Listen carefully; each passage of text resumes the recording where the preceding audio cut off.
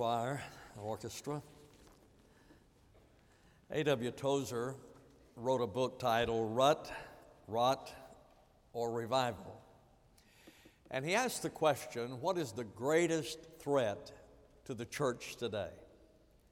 I suppose we all would have different ideas as to what that threat would be. Some would say that it is worship wars. There are many churches that have been split because they can't agree concerning the type of music that they play in the church, and so that divides the church. Some might say that the greatest threat to the church today is the corruption of doctrine. There are many churches that no longer believe the Bible to be the Word of God, and so doctrine then has been compromised and corrupted. There are others who might say, well, the greatest threat to the church is the intrusion of the government into the church's business. I think that all of these things are obviously threats to the church, and certainly there are more, but Tozer had an interesting idea as to what the greatest threat to the church is. And he said that it was routine. Tozer wrote, the treacherous enemy facing the church of Jesus Christ today is the dictatorship of the routine. In other words, he is saying that the greatest threat to the church is that we become predictable, we become so routine that we no longer hear the Lord. First church I pastored, I noticed in the music segment that at certain times the people would just stand. Now, the minister of music didn't have to say anything. He didn't have to guide them. They just knew where to stand, and so they would stand. And I said to him that everything has become rote. There is no consideration. There is no thinking. The people are just doing what they have always done. Everything has become predictable to them. Tozer said the routine dictates, and we can tell not only what will happen next Sunday, but what will occur next month, and if things do not improve, what will take place next year. Then we have reached the place where what has been determines what is, and what is determines what will be.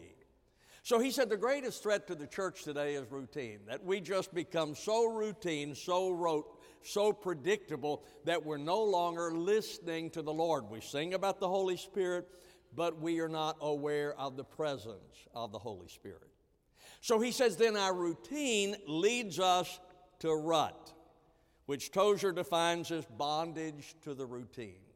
So he says we get in the routine, and that leads us to a rut. And I'm reminded of Dr. Joe Ingram, who was the executive director of the Oklahoma Baptist Convention, and he used to say that a rut is nothing but a grave with the ends kicked out. We go from routine to rut, and then he says we begin to rot.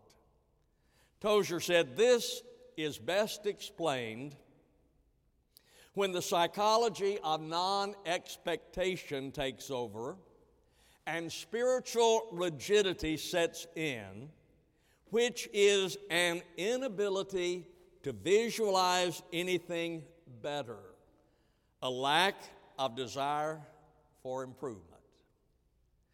Today we're going to look at a passage of Scripture. The Hebrews had been released from Egyptian bondage. They had crossed the Red Sea. They had come to Mount Sinai, but what will they do now? Take your Bibles, turn with me to Deuteronomy chapter 1, beginning in verse number 3. And it came about in the 40th year, on the first day of the 11th month, that Moses spoke to the children of Israel according to all that the Lord had commanded him to give to them. After he had defeated Sihon, the king of the Amorites, who lived in Heshbon, and Og, the king of Bashan, who lived in Ashtaroth and Edrei. Across the Jordan in the land of Moab, Moses undertook to expound this law, saying, the Lord our God spoke to us at Horeb, saying, you have stayed long enough at this mountain. Turn and set your journey and go to the hill country of the Amorites and to all their neighbors in the Arabah, in the hill country and in the lowland and in the Negev and by the seacoast, the land of the Canaanites and Lebanon, as far as the great river, the river Euphrates. See, I have placed the land before you. Go in and possess the land which the Lord swore to give to your fathers, to Abraham, to Isaac, and to Jacob, to them and their descendants after them. Now, we begin with a divine observation here in verse number 6. The Lord our God spoke to us at Horeb, which is also Mount Sinai, another name for Mount Sinai, saying, you have stayed long enough at this mountain. Folks, sometimes we stay too long where we are. Why is that? Sometimes we stay too long where we are. The reason we do so is that we become comfortable where we are. And that certainly was true with the Israelites. You see over in chapter 2, verse number 2, and the Lord spoke to me, saying, you have circled this mountain long enough. So we become comfortable and we just stay where we are, going in a circle rather than going anywhere. God said, you have circled this mountain long enough. We stay where we are because we become comfortable where we are. We see the same thing in Amos chapter 6. Woe to those who are at ease in Zion, those who recline on beds of ivory and sprawl on their couches, and eat lambs from the flock and calves from the midst of the stall, who improvise to the sound of the harp, and like David have composed songs for themselves, who drink wine from sacrificial bowls. Would you not say that there is the temptation to stay where we are, not to move forward, because we become comfortable, at ease where we are? We become victims of comfort and predictability. One of my favorite stories was told by Zig Ziglar, a friend of mine. He said that he noticed one day that when his wife was cooking a ham, that she would cut off the shank and cook it in a separate pan. He said, I became curious as to why she did that, and so he asked her, honey, why do you cut off the shank and cook it in a separate pan? She said, well, my mother always cooked it that way. So he was curious, and so he went to Mother and said, Mom, why do you cut the shank off the ham and cook it in a separate pan? She said, well, because my mama cooked it that way. So he said that he went to Granny and said, Granny, why do you cut the shank off the ham and cook it in a separate pan? And she said, because my roaster's too small. There are a lot of things we do because at one time they made sense, there was a reason, but we just continue to do it because it has become a tradition to us. We become comfortable with it. New pastor went to a church. He was a young man, and as he stood before the church, it was an older church. He stood before the church and he said, I am going to take this church into the 20th century. After he said that, there was a man came up to him after the service and said, Pastor, you misspoke. He said, what do you mean? He said, you said you were going to take this church into the 20th century. He said, but this is the 21st century. He said, yes, but we're going to do it one century at a time. Sometimes we stay where we are because we're comfortable there, and we stay too long. But you notice in that verse, he didn't say that you've been there too long. He said you've been there long enough. So I don't think that this is a negative statement. I don't think that this is a criticism. What God is saying to them is that you have been here long enough because now then I have prepared you to go forward. You see, the Lord had humbled them during this time. You recall that While they are there, Moses went up on Mount Sinai, received the 10 Commandments from the Lord, and because he was gone longer than the people expected him to be gone, they went to Aaron and said, make a god for us, and so he made the golden calf, and they worshiped the golden calf. So the Bible says, according to the number of days which you spied out the land, 40 days, for every day you shall bear your guilt a year, even 40 years, and you shall know my opposition. So they had come to the end of the 40 years. They had come to the end of the 40 years that was there, and God had humbled them during this time. So there's this 40 years where the Lord is working in them, humbling them, and now he says, you have been here long enough. Now then they are prepared to go forward. You have been here long enough. Now then it is time to go forward. So the Lord then gave them a new direction in verse number 7. Turn and set your journey and go to the hill country of the Amorites and to all their neighbors in the Arabah, in the hill country, the lowland, and so forth. So the Lord is saying to them, it is time for you now to move forward. You've been here long enough. It is time for you to now move forward. There is a new adventure before you. You see, ladies and gentlemen, following God does not exempt us from challenges. It prepares us for them. We cannot live in the past, but we can build on the past. So when the Hebrews looked at the past, they had successes and they had failures. To me, one of the greatest failures they had is when they came to the edge of the promised land, they sent in the 12 spies to spy out the land. All 12 of them came back with the same report. They said the land is all that God said it would be. It is a land that is flowing with milk and honey. It is everything God said. 10 of them said, however, that they could not go into the promised land. And so the Bible says that rather than go forward, rather than go in, they wept that night. They wept that night. Now they need to forget that, to put it behind them and move forward. You see, when they looked in their past, they saw failures. What God is saying is that you need to put all of this behind you, and now then it is time to go forward. The Apostle Paul did that. The Apostle Paul was a persecutor of the church. You know the story. But in Philippians chapter 3, verse number 13, Paul says, one thing I do, forgetting what lies behind and reaching forward to what lies ahead. The Apostle Paul could have spent all of his life bemoaning the fact that he had persecuted the church. He did. But he said he came to a point in his life when he says, I put it all behind me that I might go forward with Jesus Christ. You see, the past is our foundation, but the future is our destiny. And there comes a time when God says to us, you are now prepared.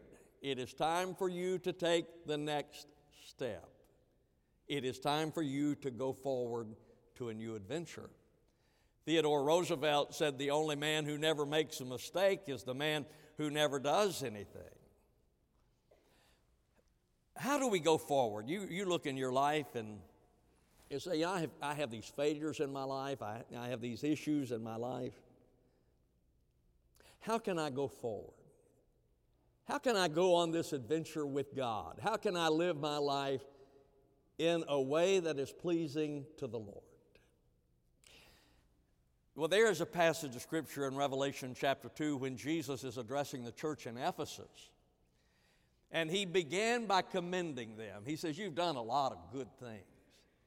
And he was commending them. And then he said, but I have something against you. Even though you've done all of these good things, he said, I have something against you. And then he gave this instruction. He said, remember, therefore, from where you have fallen, and repent and do the deeds you did at first. Now let me use what he is saying here. Because you see, we all have that temptation, that tendency, wherever we are, to stay there. No matter where I've been, I've always wanted to freeze that time. I just, with my children, I want to freeze them at the age where they are. In my life, I wanted to freeze where I was, and you can't do that. So then, how is it that we can go on in this adventure with the Lord? Well, he says, first of all, remember therefore. Okay? Let's remember God's blessings. And when the Hebrews thought about the Lord's provision in their life, His blessings in their life, He had sent the plagues that had released them from bondage. He parted the Red Sea and they went across on dry land. When they were hungry, He provided them with manna to eat. When they were thirsty, He provided them with water from a rock. We ought to stop and remember and celebrate what God has done. Remember, what has God done in your life in the past? When you look back, remember. The second thing he says, and repent. Yeah, well, we need to remember God's provision for us, but then we need to repent that we have not moved forward in faith. God, you have always provided for me. You have always led me. Now, it is sin for me not to trust you with tomorrow. And so we go back and reclaim what we have forfeited by routine and rut. Thomas Edison's laboratory in New Jersey was damaged by fire in 1914. He lost almost $1 million worth of equipment, which would be a lot of money back then. The next morning, he said this: there is value in disaster. All our mistakes are burned up.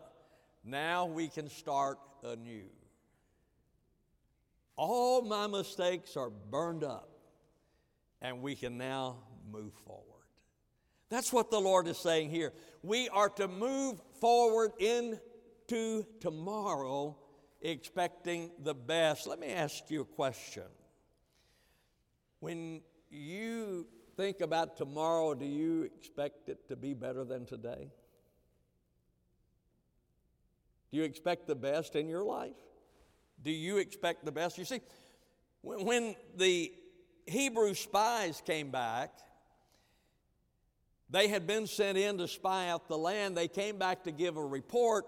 10 of them said, the inhabitants are giants, and we are like grasshoppers. Is that the way you see tomorrow? Do you see tomorrow that way? The challenges you face?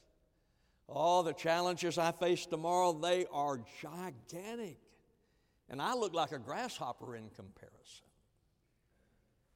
Job said, for what I fear comes upon me, and what I dread befalls me. The truth is, with most of us, the unknown in our thinking, the unknown can't be good. And yet the Bible says that I am to go forward with the Lord expecting the best, that tomorrow's going to be a better day. David was willing to fight Goliath because he expected to defeat him. No one else did. David expected to defeat Goliath. Everyone else looked at Goliath and they said, oh, he's too big to kill. David looked at him and said, he's too big to miss. So he was willing to fight Goliath because he expected the best. So what God is saying, and what I want to say to you today, is that up to this point, the Lord has been preparing you. He is preparing you for tomorrow. So now then you are prepared, and we stand on His promise. Look at verse number 7. Turn and set your journey and go to the hill country and in the lowland and by the sea course, the land of the Canaanites and Lebanon, as far as the great river, the river Euphrates. In other words, he is saying, there comes a time in our life that we have to move out of our comfort zone. We break camp to move forward. When Julius Caesar landed his troops on the soil of Britain, he then ordered his men to march to the edge of the cliffs of Dover. And as they looked over, they saw the ships that had brought them there in flames. There would be no retreat. They were only going to go forward. Folks, what we do is we take a step of faith and we stand on the promise of God. In your life, God has prepared you for what lies before you. We take a step of faith and we stand on His promise. Here's His promise, verse 8. See, I have placed the land before you. Go in and possess the land which the Lord swore to give to your fathers, to Abraham, to Isaac, and to Jacob, to them and their descendants after them. God says, I'm giving you the land. That was the promise. God said, I'm giving the land that's before you. So now then you need to move forward. You've been here long enough. Now you need to move forward and stand on the promise that He gave. Well, God has given us promises as well. In Ephesians chapter 3, verse 20, Paul wrote, Now to Him who is able to do exceeding abundantly beyond all that we ask or think, according to the power that works within us, He is able to fulfill every promise He makes. God is able. He is able to fulfill every promise of His Word. So the Lord says, now then there comes a time, you've been here long enough, you need a new direction. And He says, and it is going to lead to an exciting destination.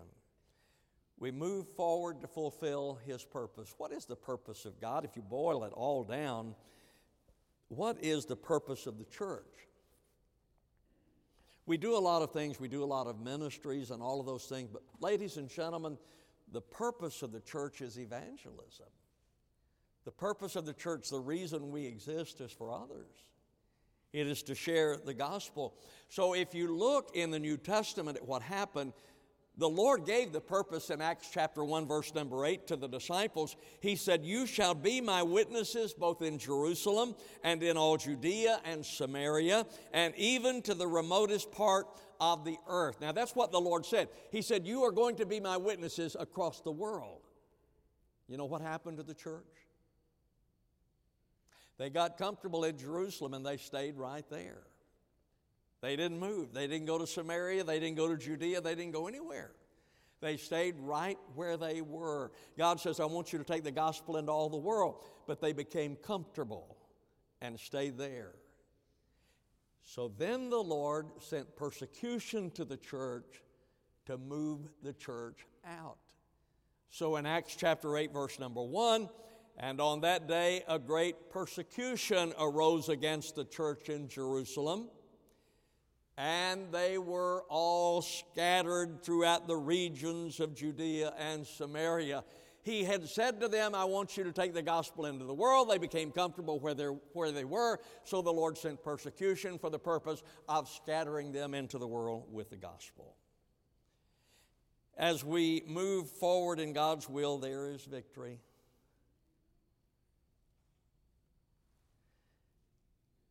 The Hebrews did enter the promised land.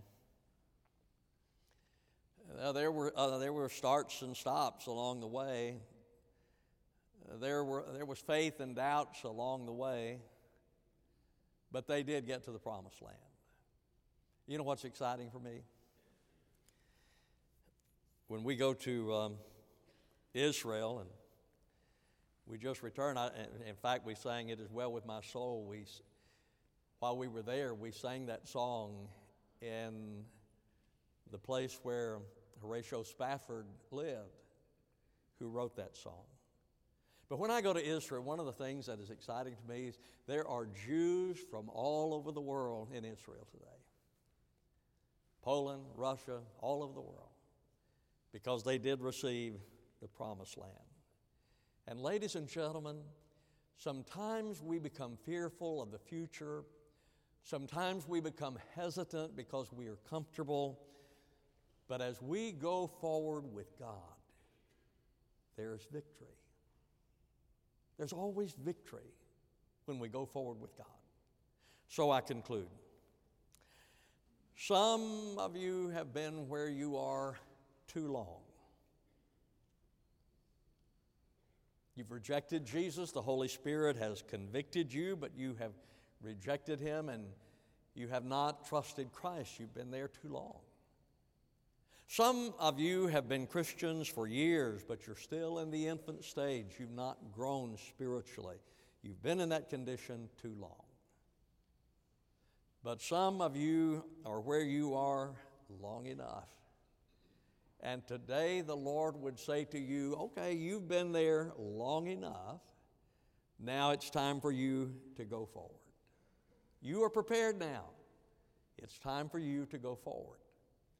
To be saved, to trust the Lord, to find a ministry where you can serve the Lord. Join the church. Become involved in the church. In verse number 6, the Lord our God spoke to us at Horeb, saying, you've stayed long enough at this mountain. Some of you have been where you are long enough. Not a negative thing. You've just been there long enough. And now it's time for you to go forward. Our Father in God, we come to a time of invitation, considering where we are, what you would have us do, where you would have us go. And Lord, I pray that we would be obedient to you. I pray, Father, that you would speak to hearts today. And there would be some who would say, I've been here long enough. It's time for me to go forward with God. And they would do so. I pray this in Jesus' name. Amen. In just a moment, we're going to stand. The choir's going to sing Hymn of Invitation. An opportunity for you to say, yes, Lord, I'm going forward with you. I'm trusting Jesus as Savior. I'm joining the church, but I'm going forward with the Lord. I'm going to ask that you stand with me as we stand together. They sing, you come. I'll greet you as you come.